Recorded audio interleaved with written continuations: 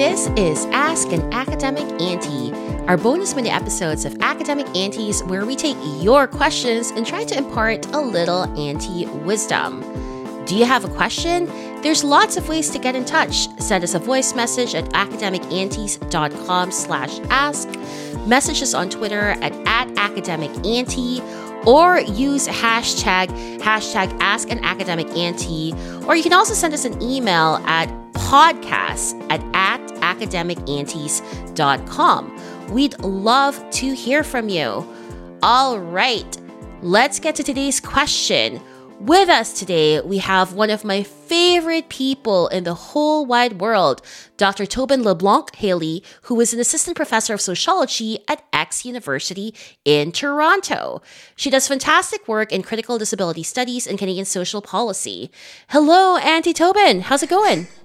Thanks so much for having me, Ethel. I feel like I've made it because I'm on your podcast. Woohoo! Yes, and I am so thrilled that you're here today to answer questions from our listeners. So let's just jump right to it. Okay, this question comes from a listener who wishes to remain anonymous. They write, "How do I pay my gratitude to my supervisor who has been my constant source of support? She has gone above and beyond to help me survive in graduate school and continues to support me. Any ideas on how I can appropriately show my gratitude to her? I say and write thank you a lot, but I feel it's not enough. I want to give her a small material gift, but I don't want to make her feel uncomfortable, as it can be considered inappropriate to give gifts to our supervisors. Any suggestions of this would be very helpful. Thank you." Auntie Tobin, what do you think?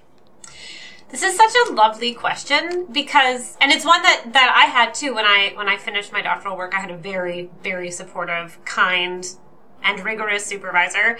And, you know, this is really something that you grapple with. How do you show gratitude to somebody who really changed your life and help you get through probably one of the toughest things that we do professionally? So,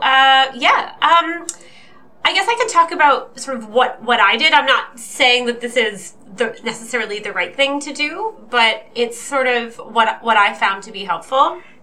And I'll take this in two parts. One is sort of like actions, and then I will address sort of the material gift piece at the end. So my supervisor, who, for anyone who's listening, was Dr. Leo Vosco, who's at York, was, you know, like, absolutely essential to me getting through the PhD program. Like many of us, PhD was really hard, not just challenging academically, but emotionally. It was a difficult time. You don't have any money. I had a baby. It was a stressful and difficult time, and you're always trying to be a better scholar and a more rigorous scholar. And of course, you're always trying to get a job. And so having a supervisor who is supportive, who teaches you how to navigate the academic job market, how to position yourself well, is invaluable. And who's also supportive and knows that, like, you're also a human being with a life. So, you know, this is a good problem to have. One of the things that I really benefited from my supervisor was a community of graduate students who were senior to me, who had gone through a lot of the things that I was going through. And my supervisor had very carefully cultivated this community of graduate students.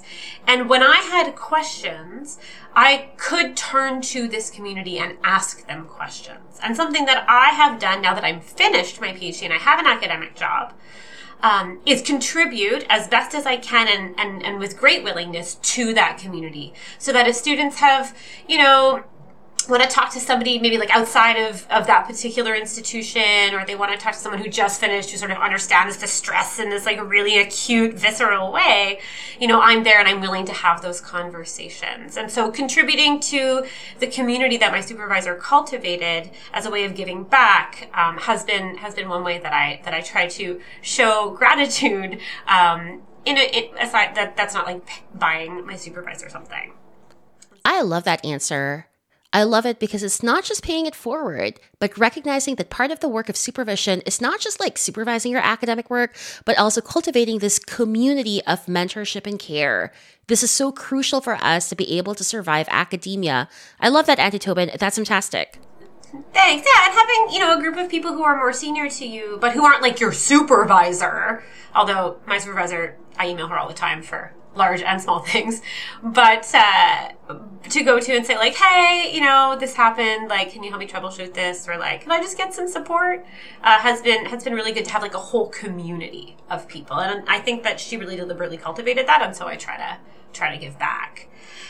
In terms of a gift or something material, it's a struggle, right? And especially good, kind, critical supervisors who understand the power dynamics between, graduate students and, tenured faculty, and who understand, especially the financial difference between most graduate students and tenured faculty.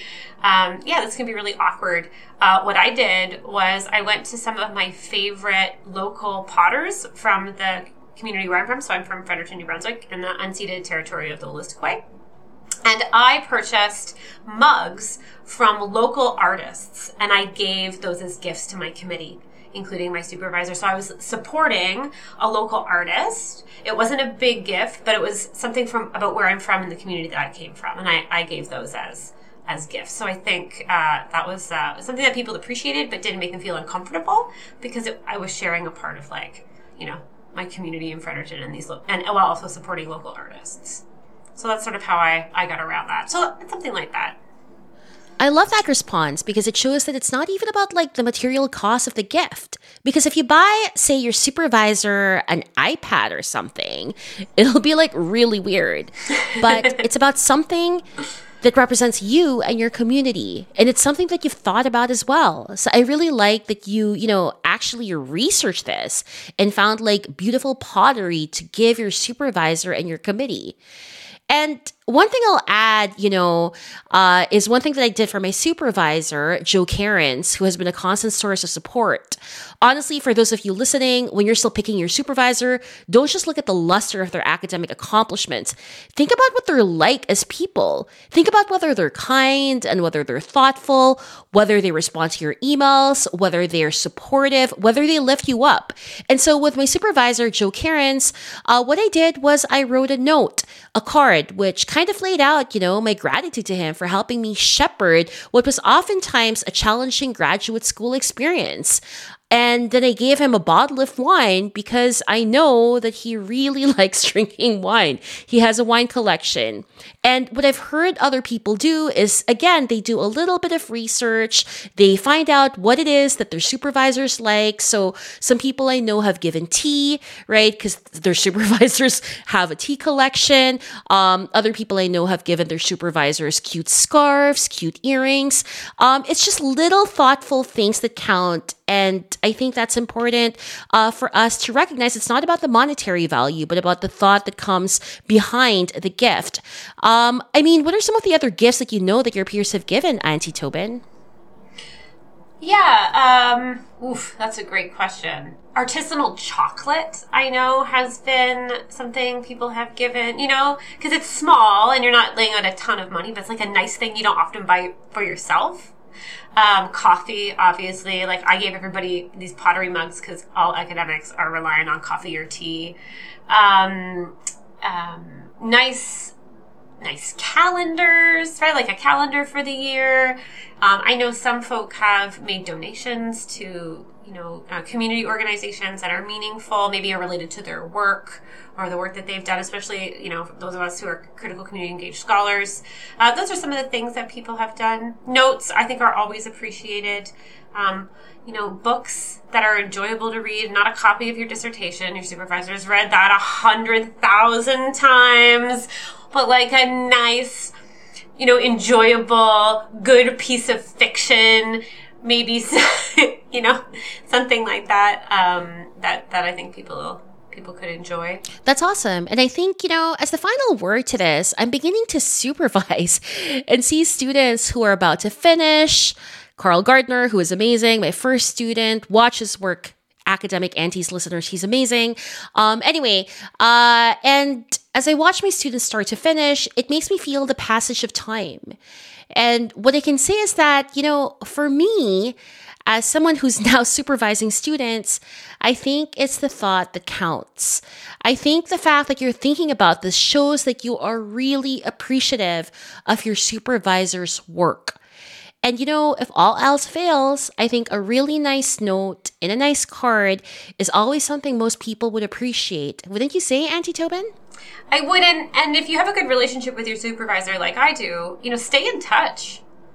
Like there's this sort of one moment when you finish your dissertation and you're free from the like agony of the PhD, and you want to sort of mark this moment with a gift to your supervisor and a card, but also staying in touch with your supervisor. I email Leah, not all the time, but sometimes I email her, and it won't be necessarily like, oh my God, I have this question, but hey, how you doing? So what's been going on in my life? Here's an updated picture of my kid, and then I know that she appreciates that. It's also staying in touch. For sure. I think that is good advice. Thank you so much, Auntie Tobin. Thanks for having me. And thank you for listening to Ask an Academic Auntie. We will keep doing these mini episodes as long as there are questions. So again, please send us your questions for a future episode. Visit academicaunties.com/ask or come to Twitter and find us at @academicauntie. Thanks for listening.